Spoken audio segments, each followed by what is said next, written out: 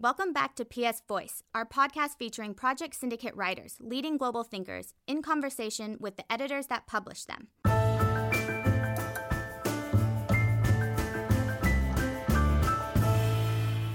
In this episode, former chairman of Goldman Sachs Asset Management, Jim O'Neill, discusses the outlook for the BRIC economies, a term he coined, and the economic fallout of the Brexit referendum. I'm Anatole Koletsky, a PS contributor myself, and our guest today is Lord O'Neill, inventor of the term BRICS to describe the four great emerging economies that will dominate the world in the future, former chairman of Goldman Sachs Asset Management, and until recently a Treasury Minister here in Britain. From the press, we have Jennifer Neal of L'Echo in Brussels and Leonardo Maisano, London correspondent of Il Sole 24 Ore, the leading financial newspaper from Italy. Jim, you invented this idea of BRICS, the four big emerging economies, Brazil, Russia, India, and China, which you argued when you wrote your paper, I think about 15 years ago, were really going to generate most of the global growth in the 21st century. How do you feel that prediction has gone looking backwards? You wrote a piece on Project Syndicate about it, saying that you'd got it right, but wasn't that really just China's success rather than Russia, Brazil, and even India? It's going to be stuck on my forehead for the rest of my life. I wrote the piece because it was literally days after I left the government, and I was sort of trying to reflect on life around the world, and it happened to be the 15-year anniversary from when I thought about it. To come to the nux of your specific question, I think it's, as I tried to argue briefly in the piece, in the first decade of the phrase, growth in all of them was way stronger than the three scenarios that I looked at as being possible. And so even with what are considerable disappointments in at least two of them this decade, where they sit today compared to 15 years ago is pretty much in line and in some cases way ahead of where I said. So of course, looking back, particularly because of what we are going through and what we've gone through recently, obviously significant disappointments. And decade two has so far been pretty disappointing. But because of where we were, 15 years from the start, it still seems to me broadly on course for where it could ultimately go. So what's your But of course, prognosis? China's a dominant player. And what's your prognosis for these countries for the next 10 years, especially in a period of stagnation in the rest of the world economy? Who is going to be the driving force? So is it still going to be China? I mean, as you implied with your question, I mean, what goes on in China, in my judgment, is more important on its own than virtually any other place in the world, with the possible exception of the US, possible exception. And so obviously it dominates the BRICS. China's as big as the other three put together. Even though India's growth rate will be faster than China's the rest of this decade, let's say if India was to grow by 8 and China grows by only 6, China would create close to another 2 Indias this decade. So, China is just crucial to everything we want to talk about. Jim, I'm curious to understand, there was another group of countries immediately after the so-called, if I'm not mistaken, Next 11, right?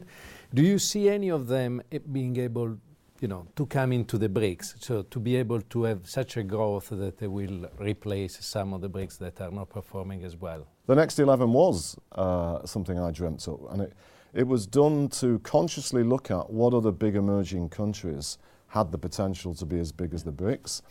And partly because of its demographics, Indonesia is almost definitely one of them. Mexico, if you had a lot of things going right, maybe. But for all the rest of the so-called Next 11, as exciting and as important as the growth opportunity in some of them may be, to become as big as the BRIC countries, I think would be pretty difficult. Among the BRICS, there's Brazil and Russia that are commodity related, and the forecasts for the economy are not really great. So what's your perspective for those two countries? Sometime reasonably early in the whole process, probably after about 5 years or so, I was sufficiently not that daft that I realised that you couldn't really truly test the long-term ability of Brazil and Russia to become something big until we'd gone through a down cycle in commodities. And of course, neither of them has handled it very well. So they're both in a bit of a mess. This year's been a pretty good year for commodities so far. That, by definition, makes it easier for these places to grow. The other thing I would say is if you look at Brazil, because of the kind of constitutional mess they've had and some of the remarkably tense issues going on there, they may be having a government emerging that is actually going to be more serious about some of its domestic economic policies than we've seen since the days before Lula and the very earliest days of Lula. They're still very worried about Russia, and I can't resist throwing a question in here. You mentioned commodities and oil prices. Now, you may remember 2 years ago, you and we had a debate on Project Syndicate in early 2015 about whether the oil price is likely to go to $70, which is what you were talking about, because that was in the futures market, or stay in the $30 to $50 range, which is what I thought. What do you feel about the oil price right now? The one thing virtually guaranteed is that oil prices are not going to stay where they are today, that's for sure. You can guarantee that oil prices are going to move. I guess at the core of what I didn't realise we'd actually had a debate. I remember writing a piece about it just before I went in government. I didn't know that we'd actually... It was set up as a debate on the website. Yeah, we disagreed, put it this way. So I guess what I had learnt in 30-odd years of following this stuff, having done a PhD about oil and actually managing as a boss a lot of specialist commodities research people, is that it's really difficult to have a confident view about the long-term price. And so I started to follow, for want of nothing else that was helpful, the trend of the long-term futures market, and in particular when it deviates a lot from the spot price, because to me that would be some kind of sign of speculative excess. So on the Northern Powerhouse, I wonder if you believe that the project that now you're outside of the government will be ditched because there is not the same enthusiasm that there was before. Some of the messaging about Northern Powerhouse clearly has been different in the short time that Theresa May has become Prime Minister. And I think it's unfortunate that that was the case. But let me quickly add, I think there's a somewhat of a misconceived view that she is not interested in the real underlying issues. And I have quite a strong suspicion that as time emerges, people will start to see evidence that indeed she's pretty passionate about aspects of what you might more broadly call an industrial strategy, of which the so-called Northern Powerhouse and what some people call the Midlands Engine are both key parts. So she doesn't have the degree of the intensity of the focus on the phrase, but on the underlying issues, I would be pretty hopeful that there's going to be at least as much focus on some of the things that I looked at and some others, because I became so passionate about this idea. I will be, along with others, trying to cajole the government, making sure that they do, because especially in a post-Brexit environment, issues to do with the Northern Powerhouse and places like the Midlands are even more important than they were before. The new Prime Minister, she has very strong rhetorical intentions to spread wealth from London to the rest of the country, but is there actually mechanisms to do that? And does she understand the mechanisms that would be required to achieve those very, very big structural transformations in the British economy? I mean, let me say a couple of big picture things here. First of all, as I would often articulate as a minister, you won't really be able to judge whether the Northern Powerhouse has been a success or not for at least 2 parliamentary terms, because you're dealing with very, very long-standing issues, some of which may be very, very difficult to reverse, even if you were successful, because a lot of them are quite powerful natural economic forces. That said, and to my pleasure, for want of a better word, there are some tentative signs that within parts of the north, particularly the northwest, there is already some stuff going on. For the past year, the PMI for the northwest of England has actually been stronger than the national average, and that had not been the case for many years before. Whether that's a temporary thing or some sign of something actually going on is, of course, we don't know. But So another challenge to the government, which is even more difficult than the transition from London to the north and all these other things, is of course Brexit. Yeah, I was hoping I might have avoided that. You can't avoid it. Nobody in Britain can avoid it. The pound is falling, the gilt yields are going up. What's your interpretation of of the way the markets are judging British government policy? So is the market the real opposition to the government? As somebody said recently, an analyst of HSBC was clear saying that. So, I mean, this is so complex.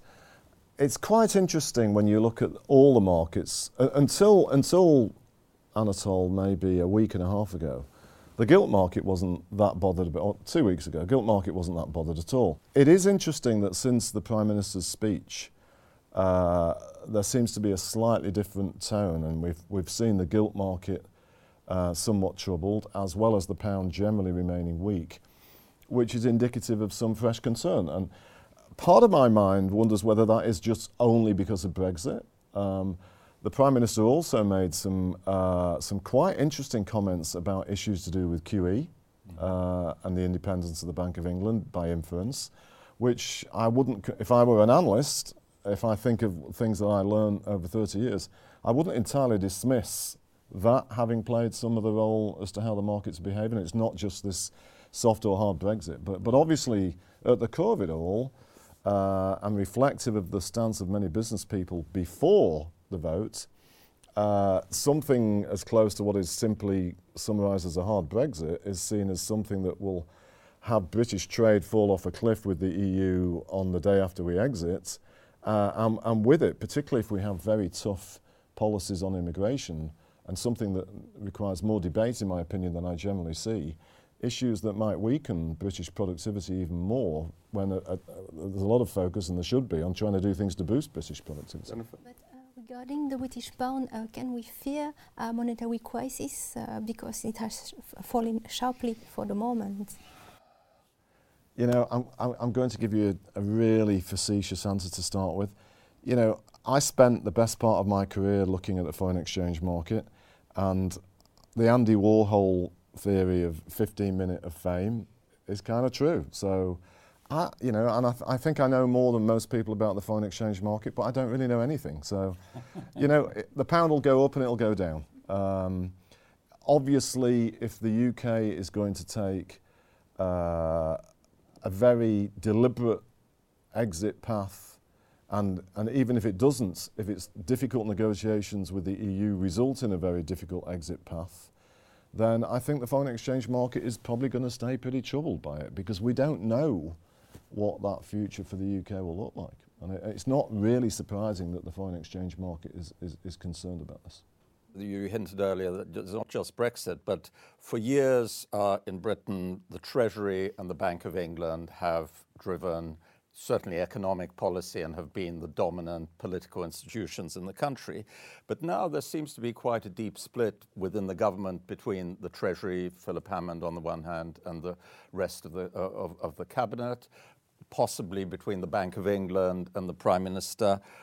You know, what's your view about all this? You can't underestimate how much of an intense environment working in that sort of life is. And in this particular case, we have to remind ourselves that Theresa May as Prime Minister arrived on the scene 8 weeks faster than she expected. And so here we are, late October. And given the summer, it's only really a couple of months that she and her team have been in place. And there's all these enormous issues, never mind, separately from Brexit, that she has to get her head round. And so I think one of the few things I learned in this 18 months is when you want to think conspiracy, cock up is perhaps a more logical conclusion to make. And there is a great danger in overreading something that may have been said, or even an action that's been done, that is some deliberate thing to cause trouble for somebody else, where in fact it's just something they didn't really mean to do. How is evolving the British economy for the moment, because it has been quite resilient, but we see yet... So of course, one of the ironies, which I think frankly complicates some of the political debate inside Cabinet and inside broader government about the Brexit strategy is, of course, so far, the big story is the economy has positively surprised. If you look at the purchasing managers indices, which from my training are more reliable than many other statistics, they fell significantly at first, but not only have they bounced back, but they've gone on to high levels of strength. And let's just say a lot of people inside government didn't expect that to be the case either.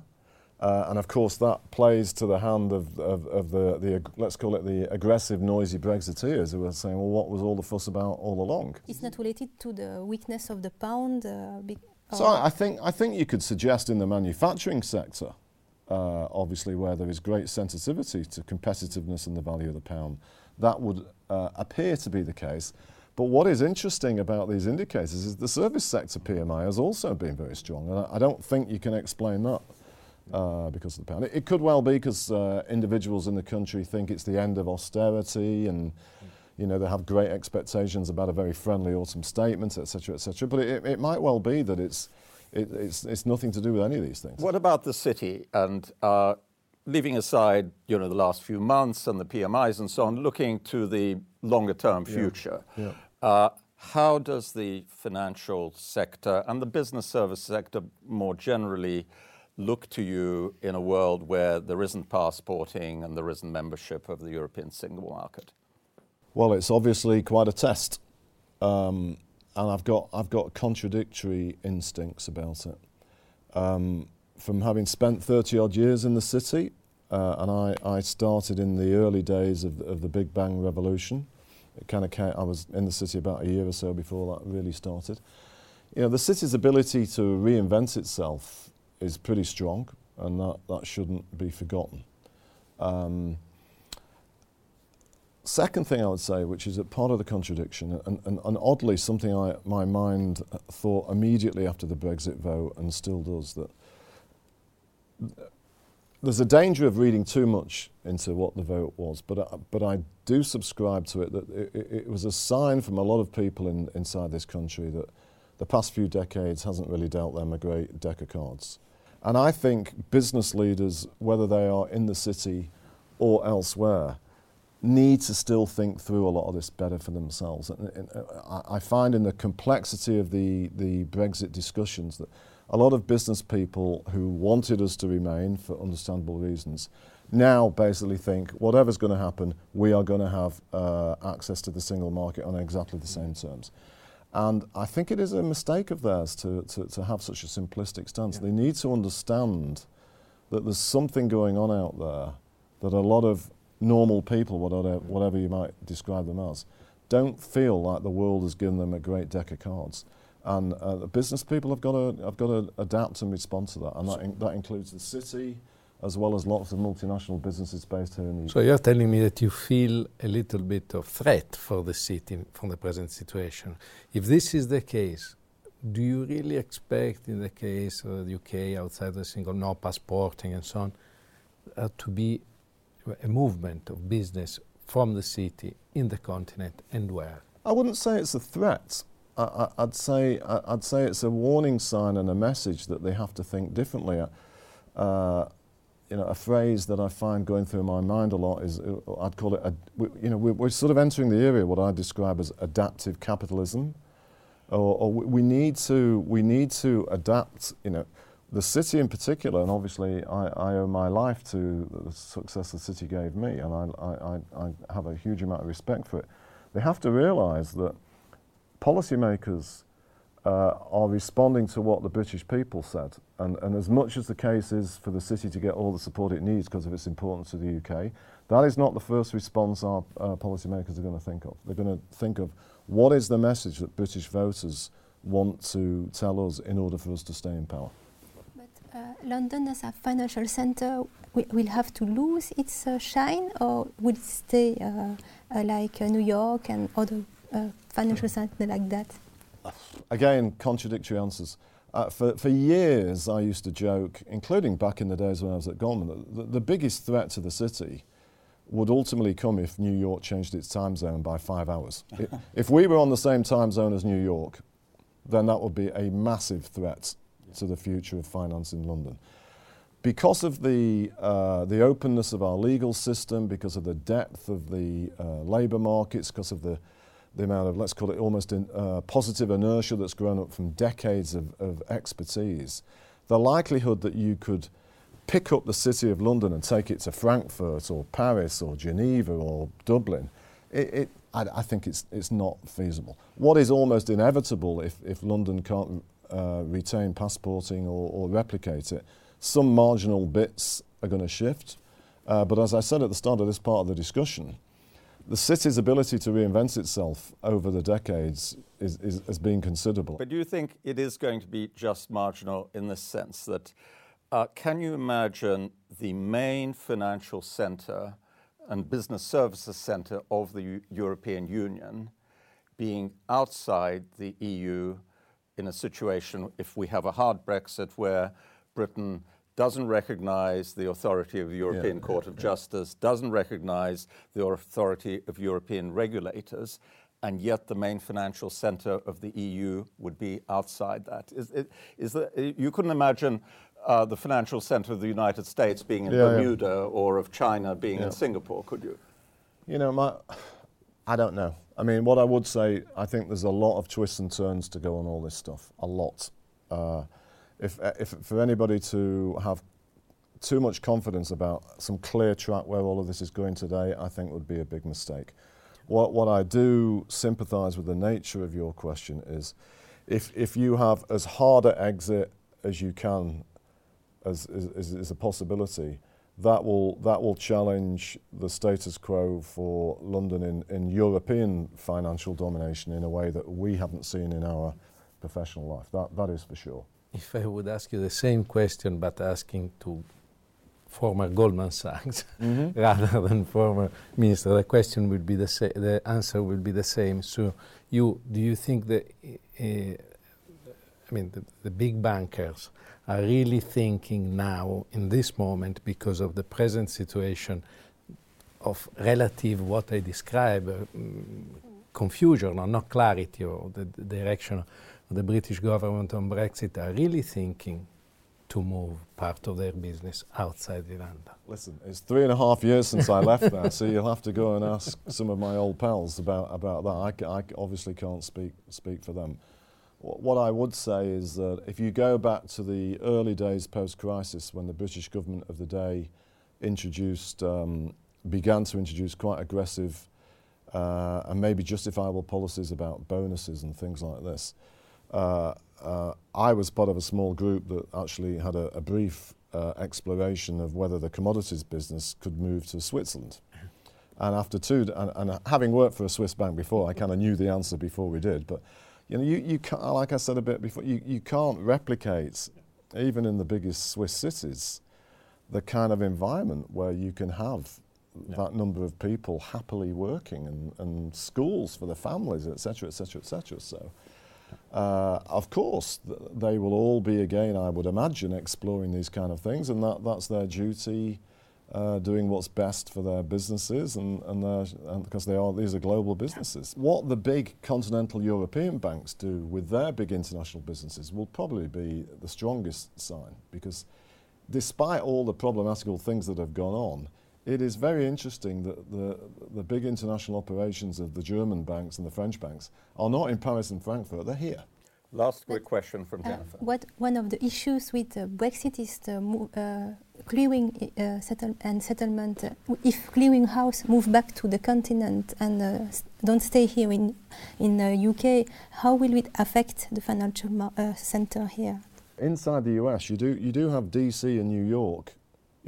Washington is the home of the Federal Reserve Board, and yet all the financial market stuff goes on in New York. So it's not entirely impossible that certain technical, logistical things could be lost, and you still get a lot of transactional activity in London. I wouldn't dismiss that, but obviously, again, it's something that would make people think about that decision. Well, we live in a world of radical uncertainty, I think, that's for sure. Not dull at all, not dull. Not dull and not new. Jim O'Neill, thank you very much. And Leonardo Maizano of Il Sole 24 Ore and Jennifer Neil of L'Echo in Brussels. Thank you very much. Thanks for listening to PS Voice. Go beyond the news with Project Syndicate by following us on Twitter, Facebook, and by reading our greatest minds at www.project-syndicate.org.